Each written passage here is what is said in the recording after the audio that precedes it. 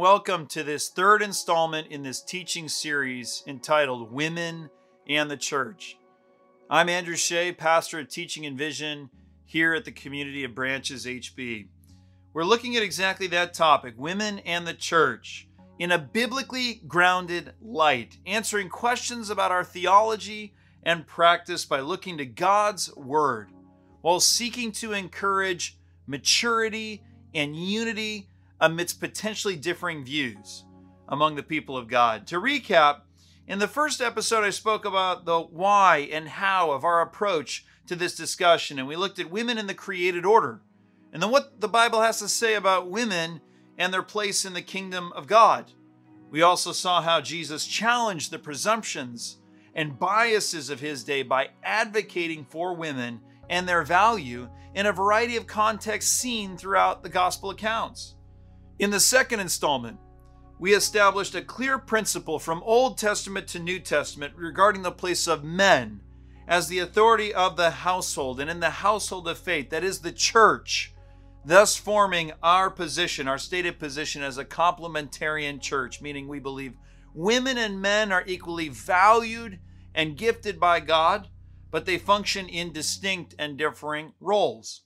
Now, even as we affirmed the authority of men in the household and in the household of faith, that is in the church, we examined what the exercise of that authority is supposed to entail. And I hope that you discovered it isn't anything like what we would assume it to be from the traditional worldly sort of framework.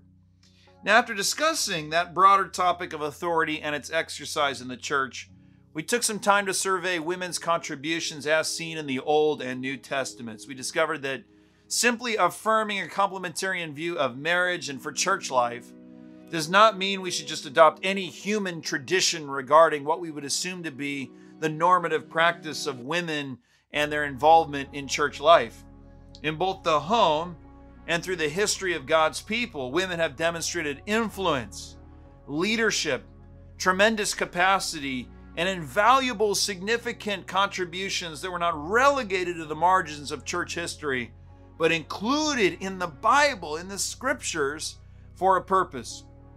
Now, if you haven't taken the time to absorb the content from our first two episodes, I encourage you to stop right now and go back, because each time that we're together in these installments is going to build upon the understanding in the previous installment.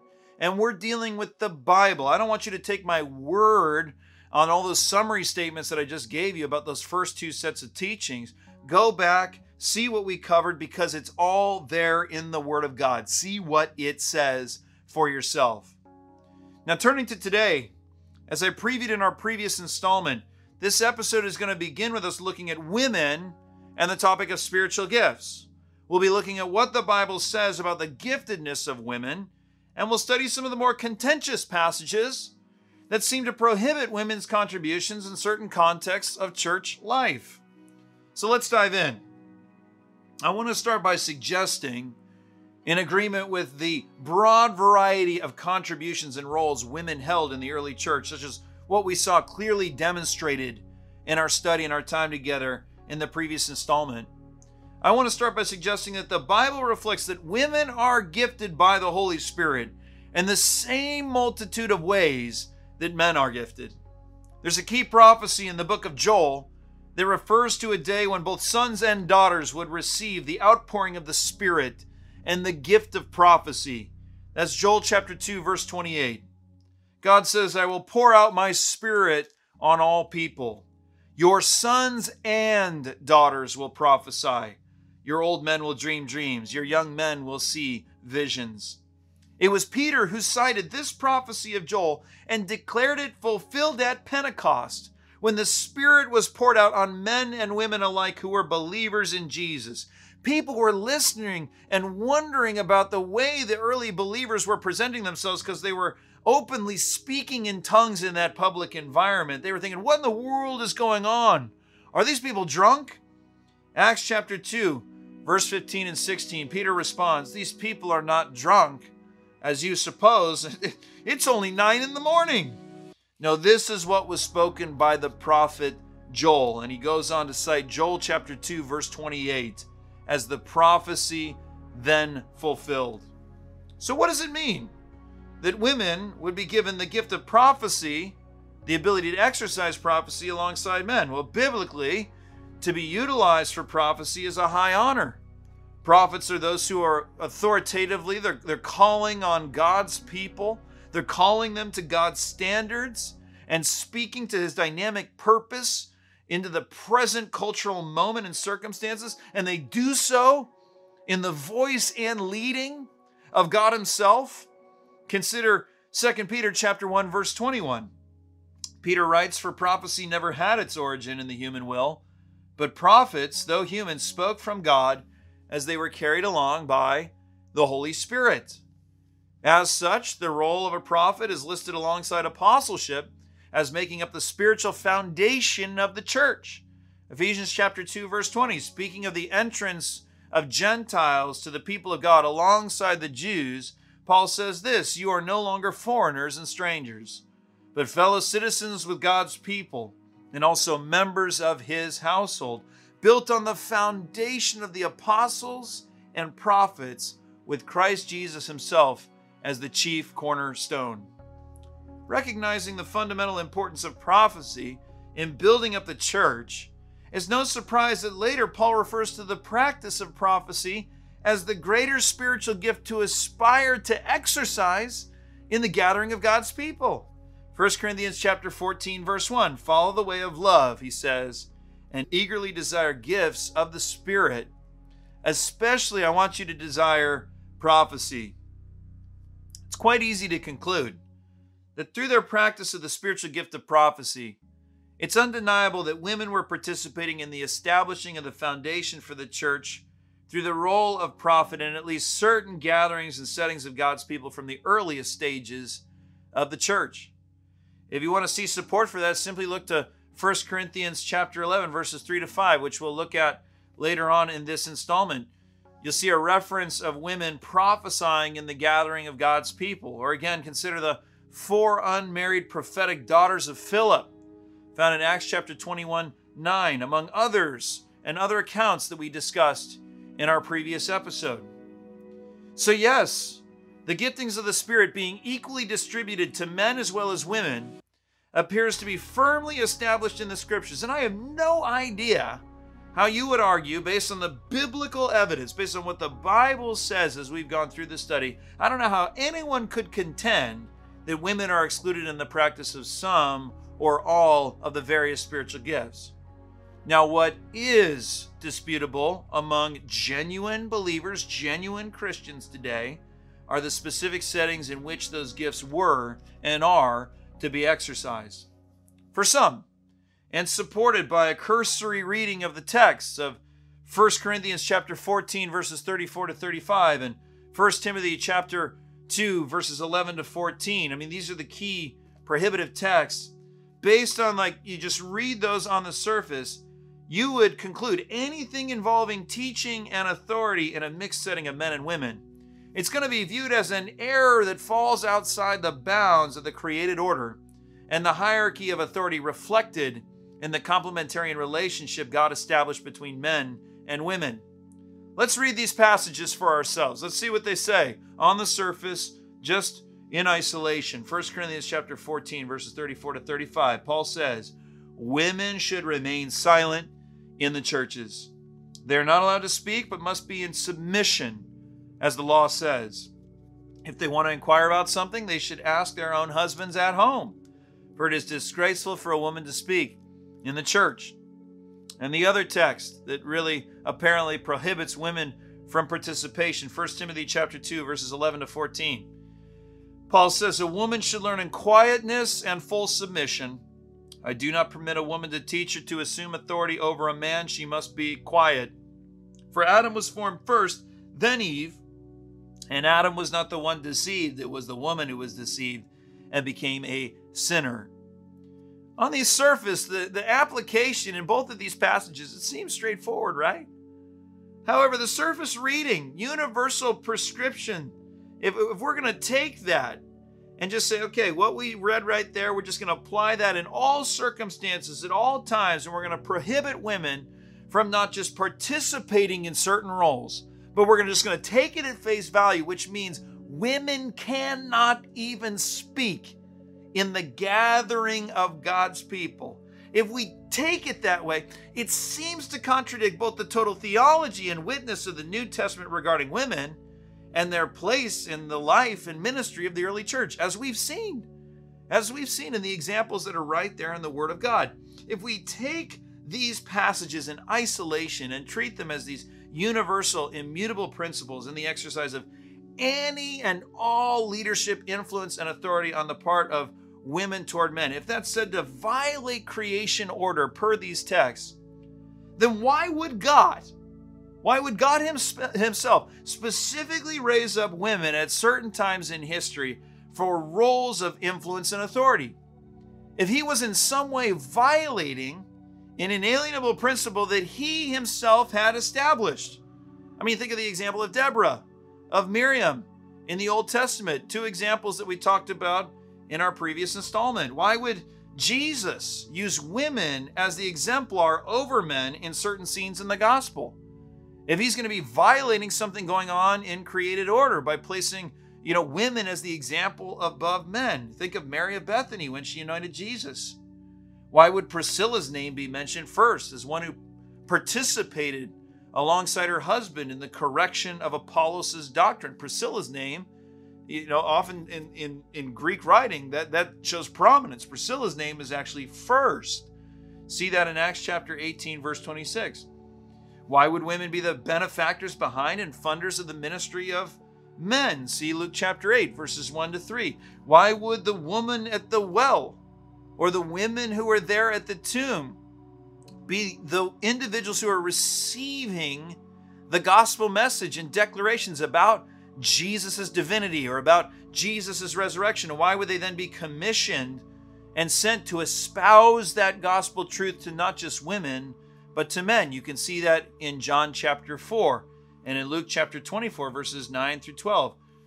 Why would women at any time be considered prophetesses with the capacity to share the authoritative truths of God and God's voice, and that seemingly in the formal gathering of God's people? Again, 1 Corinthians chapter 11, verse 5.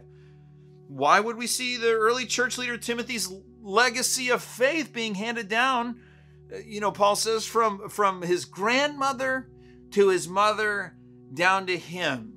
See 2 Timothy chapter 1, verse 5. If that's going to in some way violate created order, that these women have had influence over this man, Timothy, that they've expressed and modeled the gospel as an example that these men are to emulate, why would that be?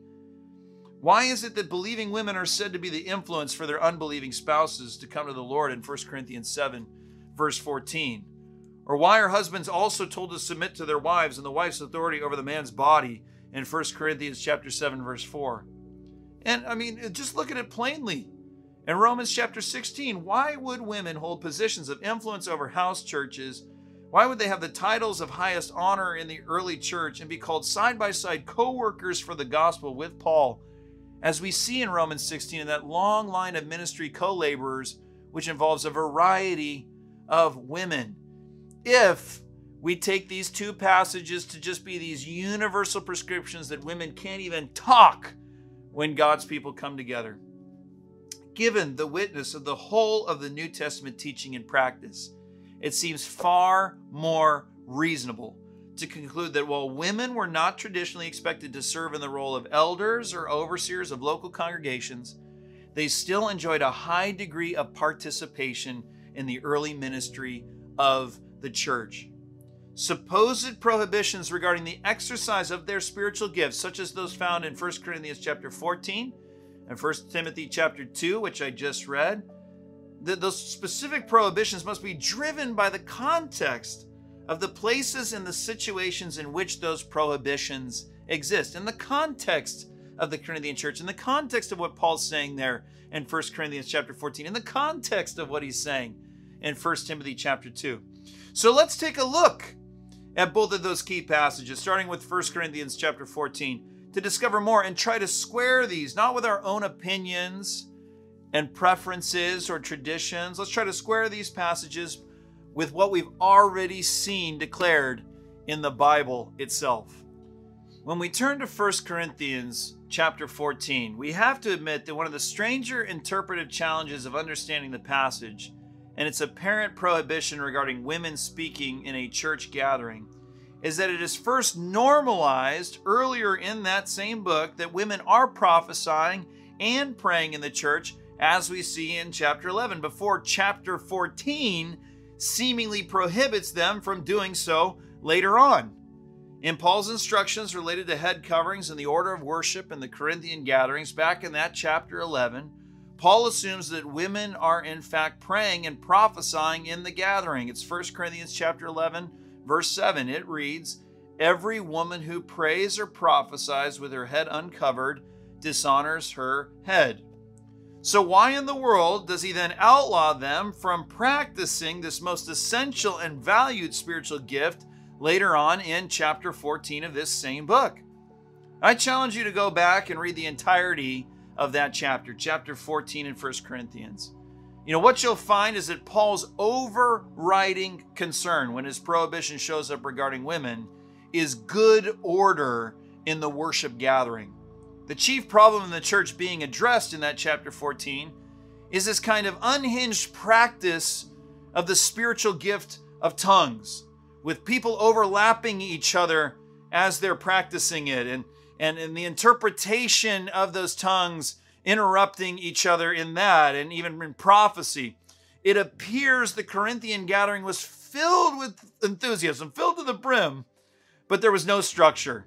And it was looking a little nutty to people who are coming in who are outsiders. So in chapter 14, if you read it, Paul is working to reel in the practices that are really disrupting people understanding and receiving from God in the flow of the Christian gathering. He instructs everyone to take turns, to wait until someone else is done speaking, and to make sure there is always an interpretation when it comes to the practice of tongues. For as 1 Corinthians chapter 14, verse 33 declares, God is not a God of disorder, but of peace, as in all the congregations of the Lord's people. So by the time we get to verse 34 and the apparent prohibition regarding women speaking, it's clear he's referencing more disruptions in the flow of the gathering.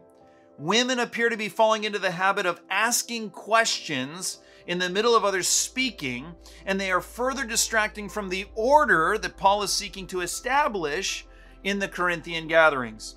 Thus, 1 Corinthians chapter 14, verses 34 and 35 commands women to remain silent and directs them when they have questions and want to inquire about something, that's a literal quote, it should be with their husbands at home.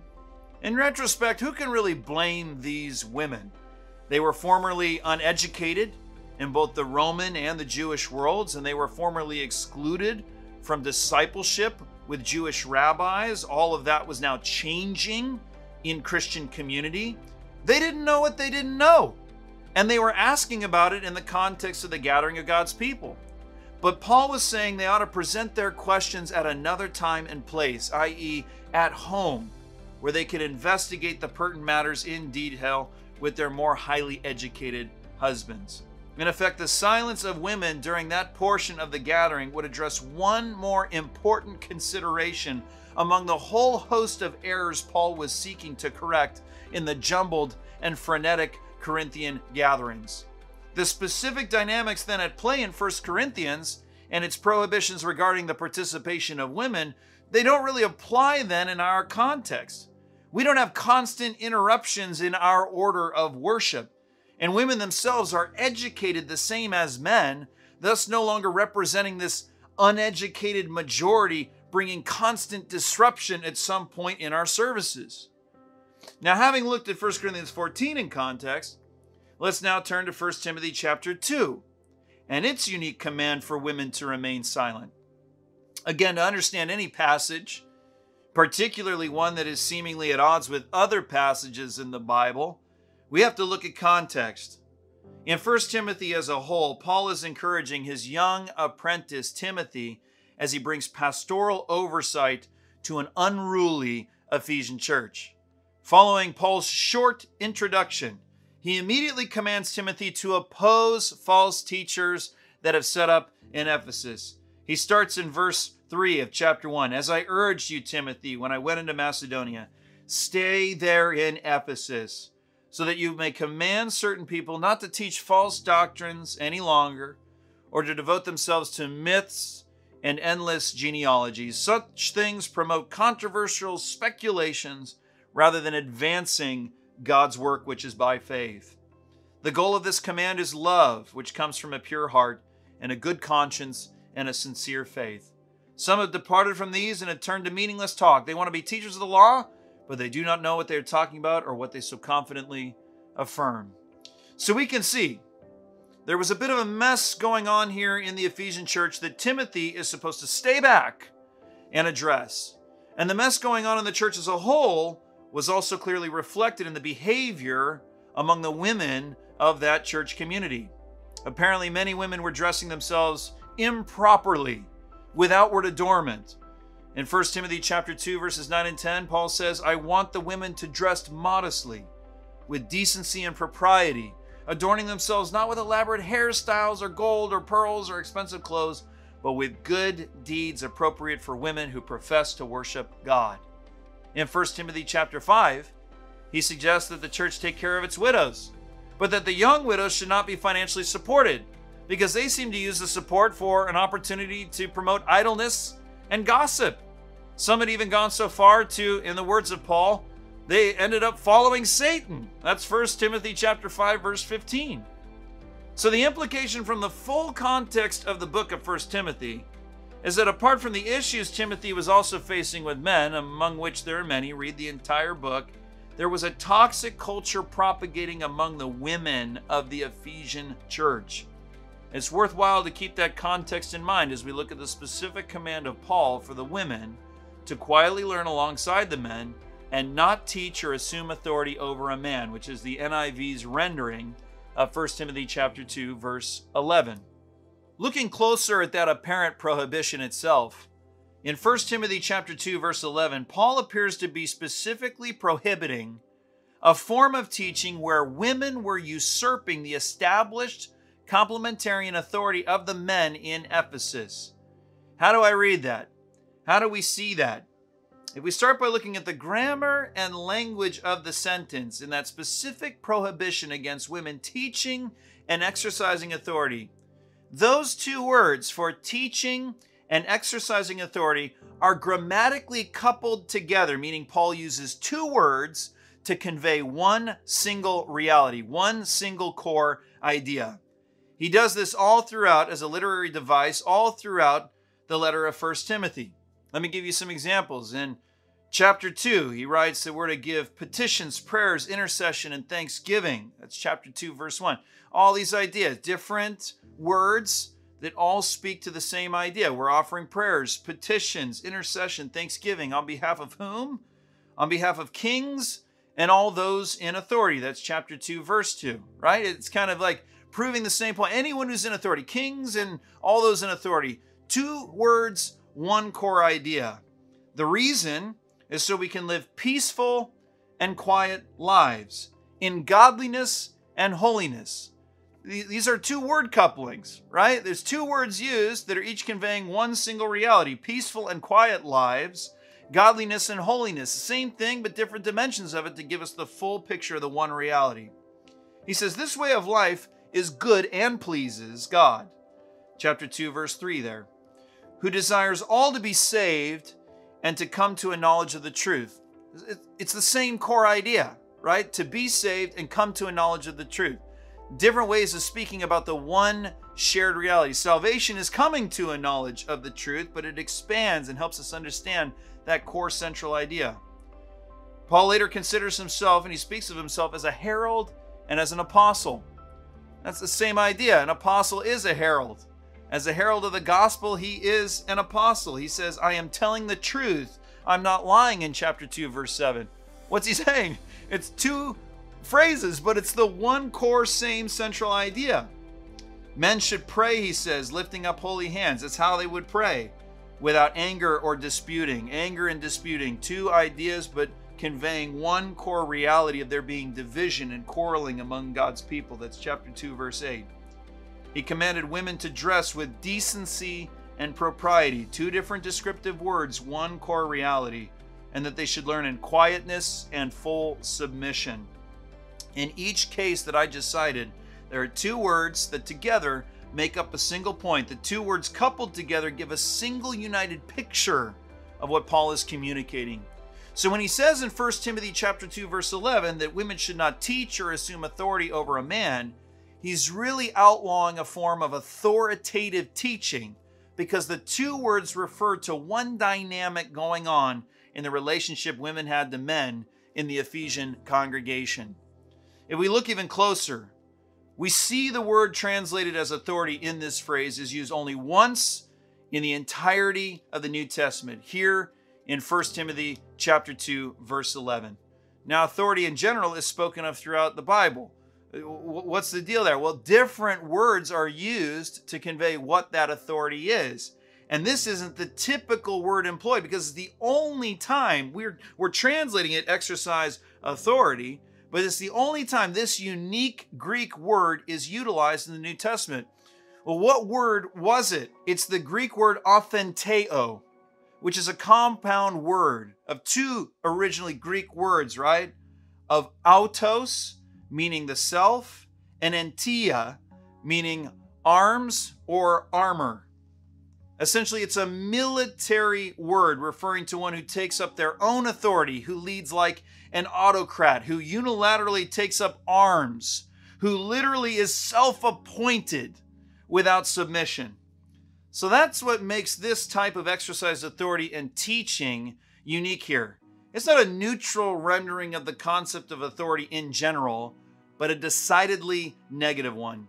It's clear that this is a usurping or a combative sort of exercise authority that the women of Ephesus were employing over the men. Given this additional context, it's crystal clear why Paul would outlaw this behavior among the women in 1 Timothy chapter 2.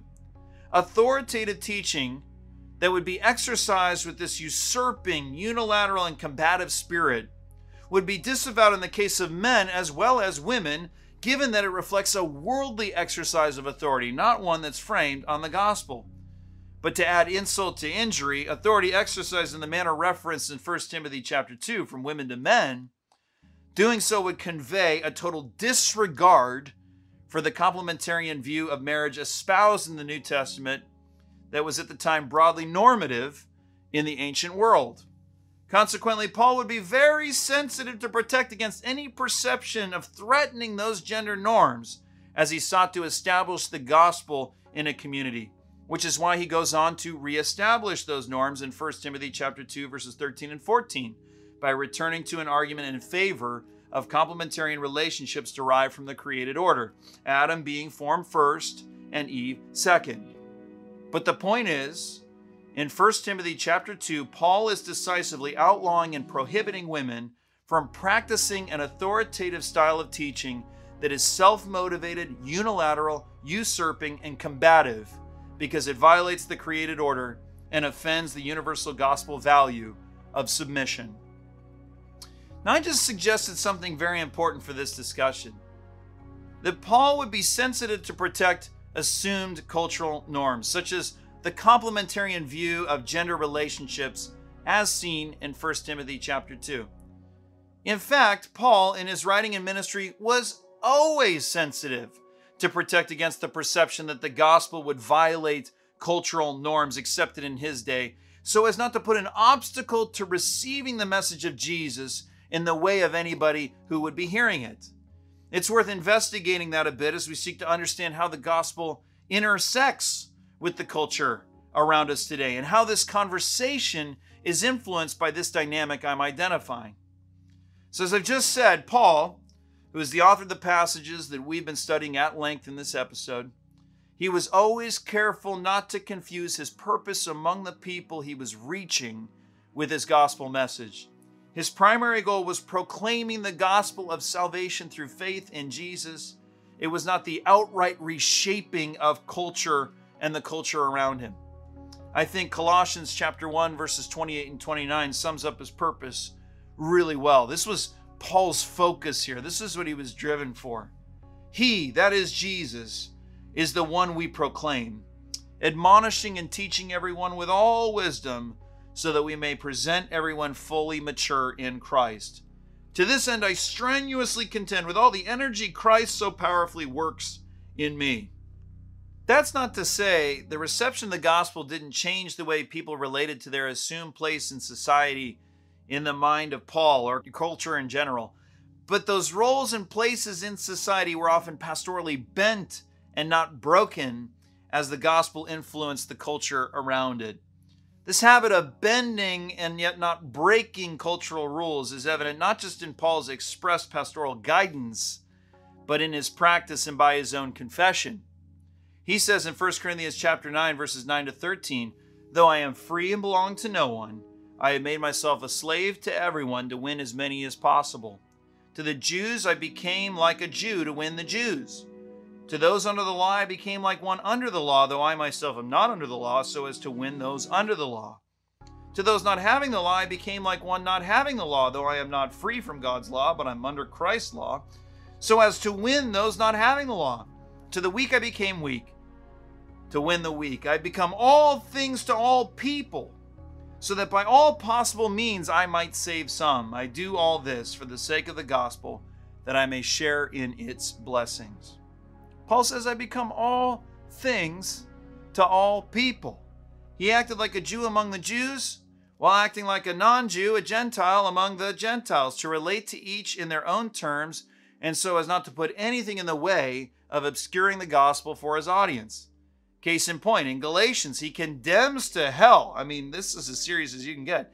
He calls curses upon anyone who promotes circumcision, the Jewish practice of circumcision, as necessary for conversion to Christ. See Galatians 1. And this passage, Galatians chapter 5, verse 2. "Mark my words. I, Paul, tell you that if you let yourselves be circumcised, Christ will be of no value to you at all." But later on, if you look at Paul's example, as he enters Jerusalem, he circumcises his Greek traveling companion, Timothy, the individual after which 1 Timothy is named, so that they won't disturb the sensibilities of the community that's already there. That's in Acts chapter 16, verse 3. Paul wanted to take him, that is Timothy, along on the journey, so he circumcised him because of the Jews who lived in that area, for they all knew that his father was a Greek. So what in the world is going on here? In this apparent contradiction of teaching and practice, Paul knows circumcision means nothing, and in fact, if you think it leads to salvation, such a belief will disqualify you from Christ, so contends Paul. But he's more than happy to adapt to the culture to ensure nothing will inhibit the proclamation and reception of the gospel among unbelievers. And so when it comes time to circumcise Timothy, even though it doesn't mean anything, if it means something in the eyes of these people, he's going to be careful to respect those perceptions and so be able to preach the gospel among them. A glaring and I'll admit culturally offensive example of the same mode of operation is found in Paul's treatment of slavery. Nowhere does Paul outlaw slavery as an outcome of the gospel. In fact, he and the Apostle Peter alike undergird it with a spiritual purpose. Slaves are to serve their masters as they would the Lord, because that's going to be a testimony to their masters of the gospel message, and hopefully those masters are going to receive it. Ephesians chapter 6, verse 5, Paul says, "Slaves, obey your earthly masters with respect and fear, and with sincerity of heart, just as you would obey Christ." You can see this teaching also in Colossians chapter 3, verse 22, and from Peter in 1 Peter chapter 2, verses 18 to 20.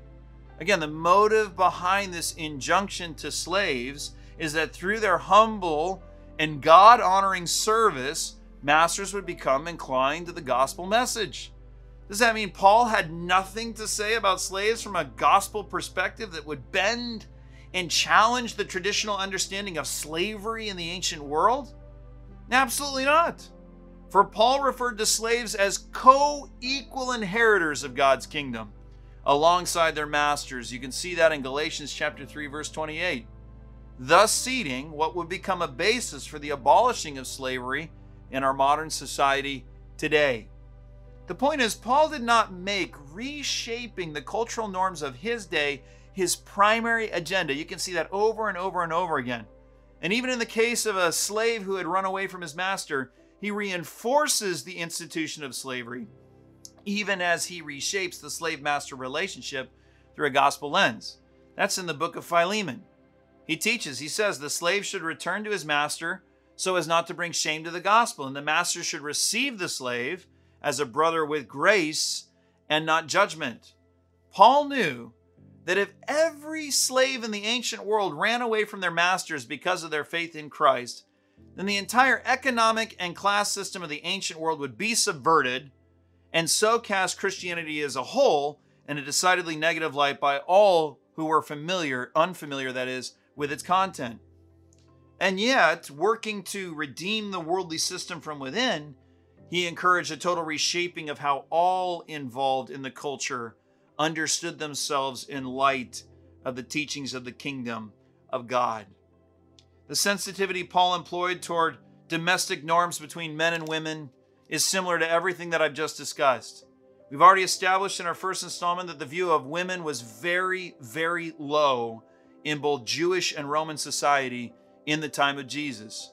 Though the gospel accounts regarding the role of women in general was, and still is to this day, subversive and formative toward changing views on women and the nature of marriage through all time, it was not Paul's or anyone else's primary mission to change how the synagogue or the institution of marriage functioned.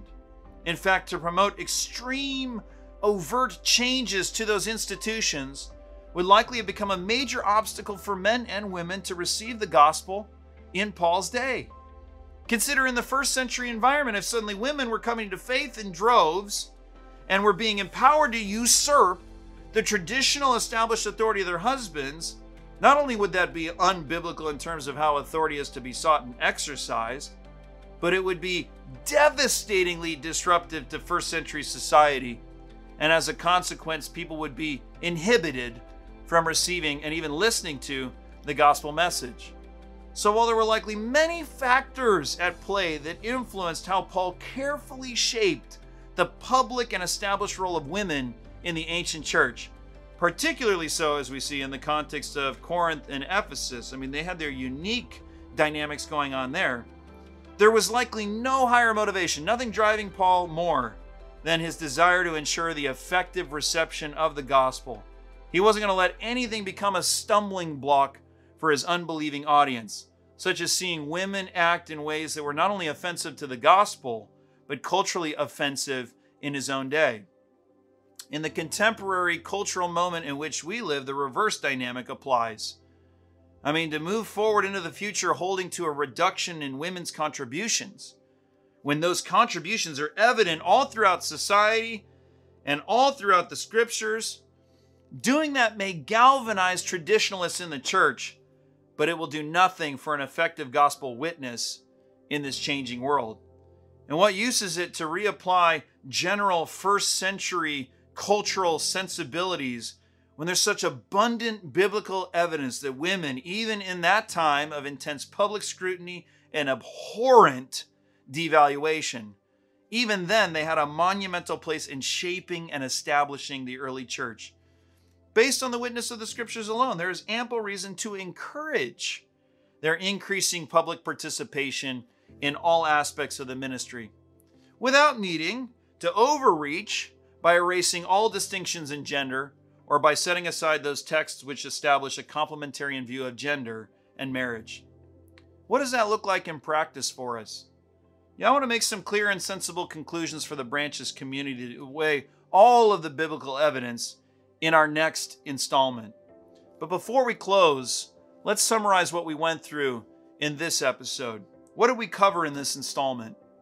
First, we made it clear from the Bible, from the Word of God, that women are gifted in all the same ways as men, including in the exercise of the gift of prophecy, which is to speak the words of God, right? And the authority of God, to call God's people to God's standards in that dynamic cultural moment in which the prophet is speaking, led by the Holy Spirit. Women exercise that gift in the presence of men in the Bible. And as we've seen in the earlier weeks, they were employed in positions of leadership and even in traditional positions of authority.